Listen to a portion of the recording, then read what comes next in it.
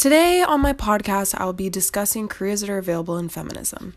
Careers that are available in feminism are often associated with the Women and Gender Studies degree, which is an interdisciplinary study that examines the cultural constructs of gender, the historical contributions of women to society, and the influence of gender on the lives of men and women.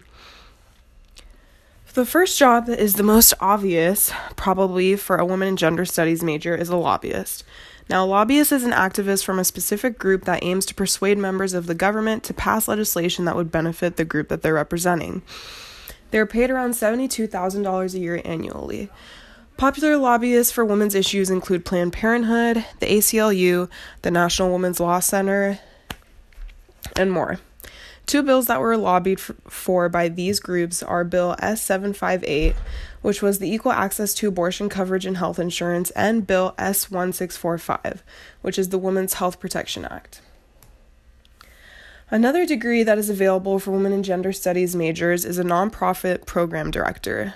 These individuals make around $54,000 a year annually and can work in health clinics, crisis centers, and more.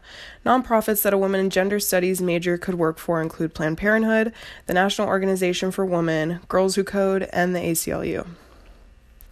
Another career that is available in feminism is a union organizer.